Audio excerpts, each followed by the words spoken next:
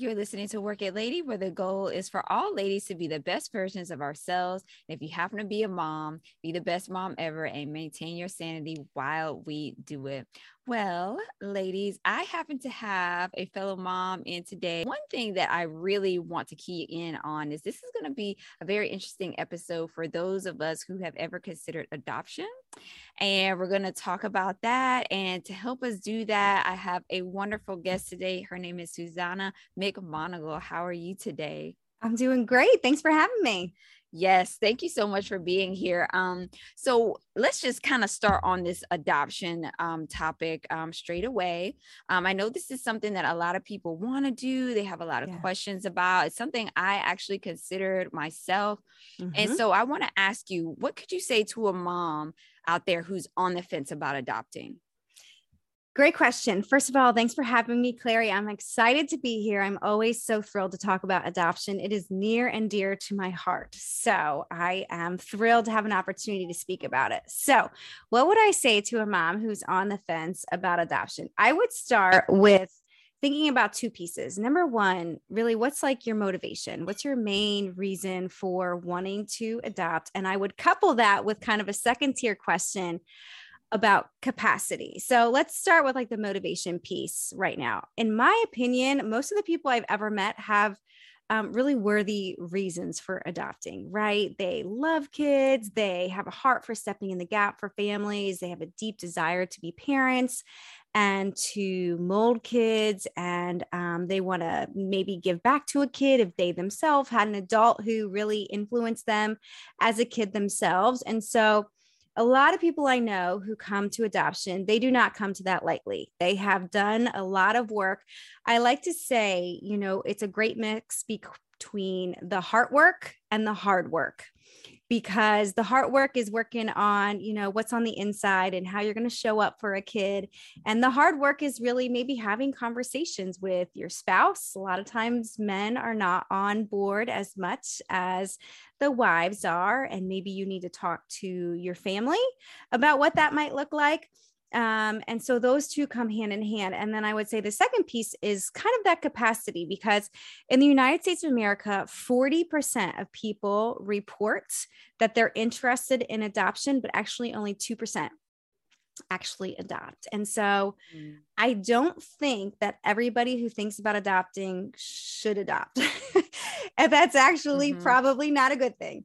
But if you have that perfect alignment between the motivation piece, your heart's in the right spot, and the capacity, and you say, you know what, we have the capacity to add another child to our family or sibling group or any of those things, that is like the perfect combination. And it doesn't mean it's not scary. It's still scary, but I think that is a great place to start. And if you have done the hard work and the heart work, then I would say jump right in. You will not regret it. You'll never look back, and it will change your life like it changed mine.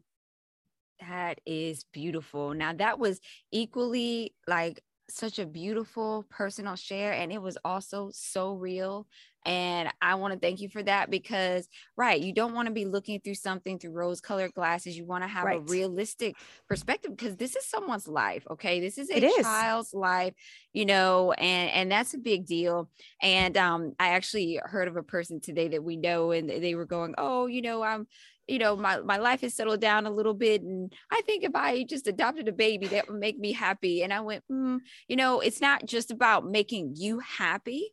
It's about what is in the best interest of the child, and can I really be that stable figure that they need, It's so true. It's so true. And so I think a lot of people have these thoughts about adopting, but like you have to really get in there and think about your heart and your hard work and having conversations. And again, best interest of the child. That is number one across the board before you would ever make any kinds of decisions.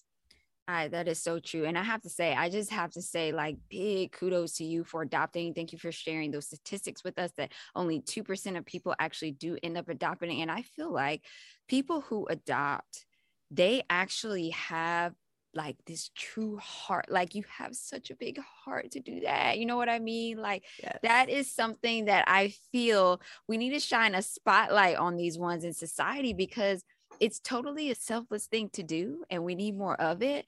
And you know, just wow, I'm in awe of you. Well, Totally. you are really sweet. Thank you. Okay, let's talk about another portion of this, because a lot of people want to adopt, but you know, there is a price component there. Yeah. So how expensive is it to adopt in the US? And how you know, expensive could that be? So it depends. And this is a good question. And so I do, I field a lot of adopting questions on my Instagram. I talk a lot about family life. And the part of that for us is adopting. So we have 3 children, 2 are adopted. Mhm. So when you adopt, you can adopt internationally using an agency. You can adopt domestically, which would be a child stateside, typically an infant, but not always. Mhm. You can go the foster care route where so you would become a foster family. The number one goal with fostering is always reunification, Mhm. but there are always situations where the opportunity to adopt that child might come up. And then the last one is a private adoption.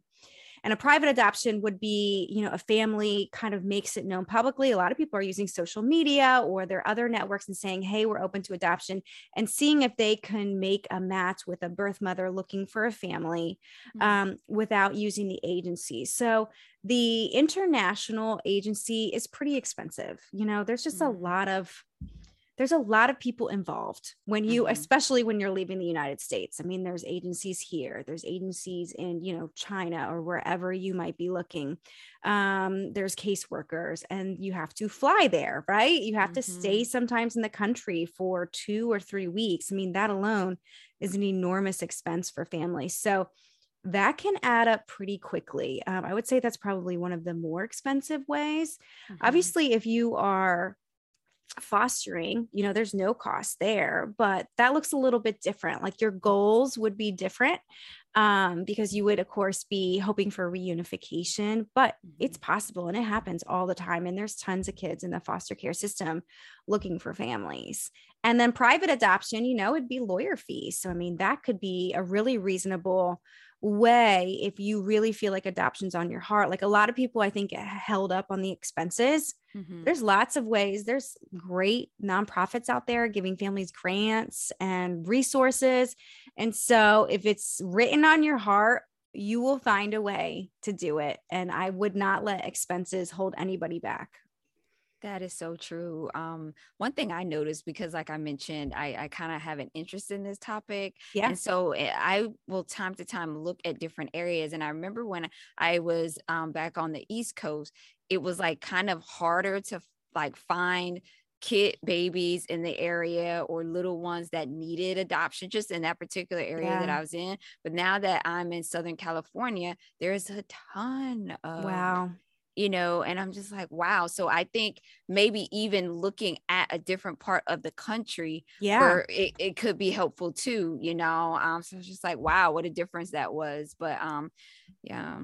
It's true. And COVID has changed a lot of things. Mm. Some, resources for families have been upped. So maybe not as many people are placing, but like I think you just made a really good point about like it's very different from state to state and community to Mm. community, depending upon socioeconomic status and all of these other things are huge factors. So like, but I wouldn't let that deter anybody, right? I would say, there's definitely a way for sure. Definitely, definitely. Wow. Well, thank you for breaking that down, you know, with all the different types of adoptions and everything. And I'm just excited that I feel privileged that I do know a couple of individuals who gone through adoption, you know, from the child's perspective in a couple of those different ways. You know, one was a foster child, another was Okay. adopted from birth, and they're all these amazing individuals, you know, and they just are awesome. So Yeah. it's kind of nice to see what that whole process looks like, you know, at the end, you know. Yes. Yes. Uh-huh. Very cool. Uh-huh. Okay, so let's talk about you and your decision to adopt. So what made you want to adopt? Okay, so thank you for asking this. So we have three children. Our first child, my daughter Molly, who is 6.5. We had her in 2015, and that was a life-changing experience in and of itself to become a first-time mom and to become a parent. Oh, that really changes your life doing that. Yep. And so my husband and I, we've always wanted a bigger family. And so after we had Molly, we were never able to get pregnant again. And we don't know why. We worked with a fertility clinic, which I would not wish on my worst enemy to have to go through that. I know it affects so many young women in the United States. I think it's 1 in 8, which is an obscenely high number, but it's a really stressful process. And so we did that. And basically, at the end of the day, it was unexplained, which happens, I think, to about 20% of women, which is good because you don't need your uterus removed, but it's bad because if there's no problem, there's nothing to fix. Right. So, we ultimately kind of walked away from there and we said, let's just take a couple weeks. Let's just see, let's just collect our thoughts, not have these medical appointments. We were kind of at a crossroads, if you will. And so eventually, we had some hard conversations with each other about what we wanted our lives to look like and the capacity that we had.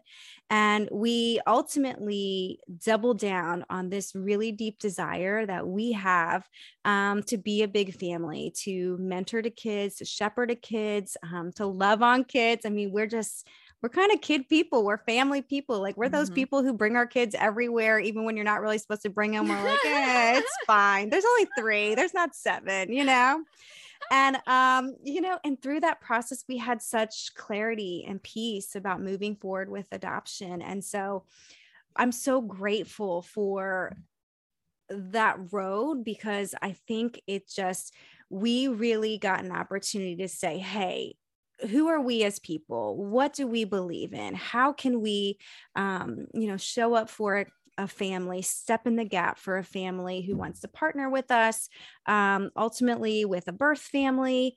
And so it's overwhelming in the beginning because, we didn't know at the time that many adopted families or adoptees. It's so crazy. Some of these people I've known for 15, 20 years, I shouldn't not know well, but you went to college with them. They're like, hey, I was adopted. And I was like, how did you never tell me this? Oh my gosh, and so they've been a wealth of knowledge.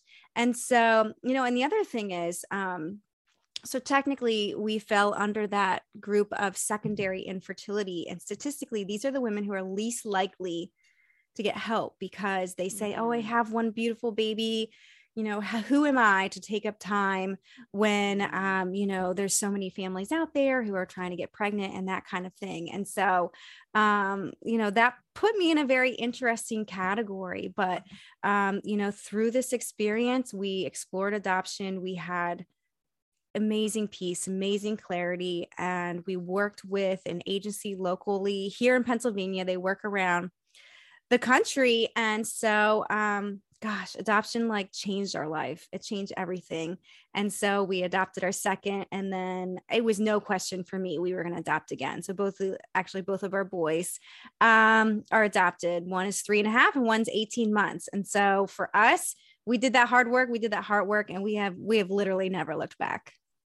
I love that so much. I mean, wow, what an incredible story, and what a way to change something that could have been very difficult to get through into something positive and finding a new avenue, to give in a way, yourself, but also as a couple. I just think that is just great. It's just great. So let's talk about now some of because, of course, I followed you on Instagram and I just love your page, guys. Definitely, please check her page out. Let me have you say it so I know I don't mess it up. Yeah, no, you're good. So my page is at Susanna.McMonagle.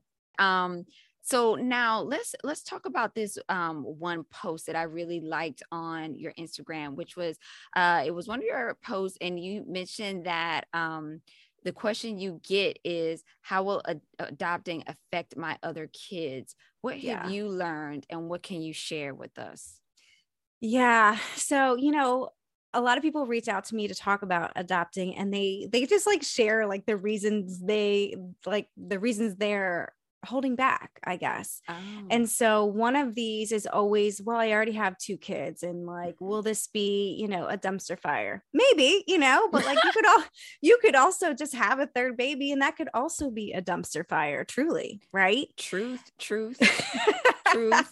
And I find that like a lot of this has to do with control. When you're in the adoption community, you really give up a lot of control, right? The Mm. birth mothers, we were selected by both of our sons' birth mothers, which is amazing that we have that connection. And so, but well, like we're not calling the shots, they're calling the shots, right? The Mm. hospital, they're calling the shots. Sometimes in foster care, you're like not really told the whole story, right? And so sometimes international adoption, it takes longer than they say it will, and like you just have to give up control. And this is Mm. hard for a lot of women and a lot of parents, because life is a lot easier when we have control and we can make some of these choices. But I've learned that any new child you bring to your house is going to bring change. And change is not bad. Change is Mhm, change, mhm. right? And so I would encourage people to not be too hung up on what they can control, but and to instead like sort of lean into the adventure, lean into the fun, Mhm. and of course there are situations where you might be adapting with special needs. And I always encourage those families, just be transparent, talk Mhm, to your mhm. kids, right? Tell them what's coming, prepare them as much as you can. Even a 3 or 4 year old can understand change when you're getting, when you're really taking the time to explain it to them. Mhm.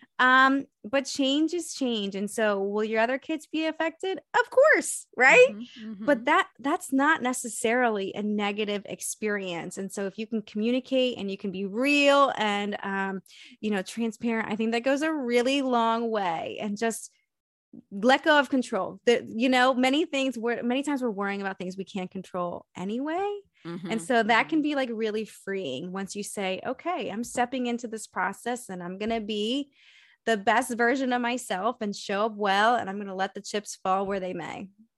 I love it. I love it.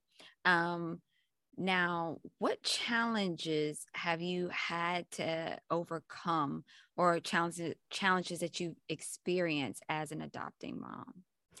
Yeah, this is a good question too, because there are challenges, right? And there are things that, adoptive families are dealing with that other families might not. The first Mhm. is, I would say, it's the same as any mom, right? Bringing more kids means more chaos. And so when we brought home our third, it was a doozy. He was a terrible sleeper. 2021 was a really rough year around here. We were outnumbered by kids, dealing with a pandemic.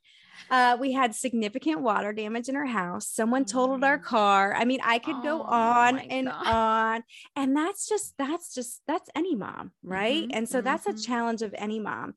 But I would say, added to that, in our particular situation, one of our day-to-day experiences is that our family looks different. So both of my mm, sons are adopted domestically. They're both Black. It's very obvious that mhm, they are adopted as soon as we walk into a room. mhm. And so, right now it's easy, because if people do a double take, my second is such a ham and he laughs. Oh my gosh, his laugh is so contagious and people just are enamored with him. And so, we're lucky we live in a diverse community where there's other families who Right. are different like us. Mhm. Um, but there's going to come a day when they might feel a certain way about being different, about being in a different kind of family. And so for me, that's a challenge I take very seriously, and one that I'm thinking about ways where we are very intentional about talking about this idea that different is not bad, and Mhm. different does not mean something negative, and it's okay to be different. And different, a lot of movers and shakers and people stepping out are different, right? And so for us, it's important that they have, Black role models, Black teachers. We live in a diverse neighborhood, and also like other adopted friends who they can just shoot the breeze with, right? Mhm. And they can, share experiences. But the average mom doesn't have to think about some of those things. And I do. And it's definitely a challenge, but it's one that we talked about way before we ever got the opportunity to adopt our boys, and definitely one we're up for. Now, it's a lot easier said than done. We'll see we'll see what the teen years bring, but I'm excited. I think you're going to be just fine, because just Thank you. sitting here talking with you, I can tell your heart is just full of love, and everybody in the family is being so loved, and you guys are just doing such a great thing. And Oh, to thank me, you, Clary. yeah, no, seriously, like when I think about the individuals that I've talked to who have been, grown up in adopting families, that is what their grounding piece is. Well, Yeah. hey, you know what? I was in an environment where I was loved. And that is really all it really boils down to. And I just want to say thank you so much for that transparency. Thank you for being bold to do something different. That's right. Having a family that doesn't all, Yeah. quote unquote look, I mean, my family is biological and we don't all look alike. I get it, you know what I mean? Yeah. So, and sometimes you get those double takes, but you know what? It's the love. It's just the love. That's it. That's all that matters. Yeah. Well, we are definitely leaning into that. That's for sure. I love it. I just love it. Okay, guys. This has been such an informative episode, and I highly suggest, if you are considering adoption, if you have any questions, Susanna is very readily available on her Instagram. She does a lot of work in this area of kind of easing that transition from, thinking about adopting to actually, going the process, and can be a great support. This has given me some really good things to think about, and I'm sure all the other listeners as well. So I want to thank you so much for being here and sharing that. Oh, thank you so much for having me, Clary. This was so fun. And please tell anybody to reach out to me anytime. I'm so happy to chat. Awesome. And of course, guys, her information will be linked in the description of the episode on podcast and everything. So definitely get connected and check that out. All right, ladies, I want to thank you so much for listening to Work It Lady. Have a great day, and we'll see you in the next episode. Thanks a lot.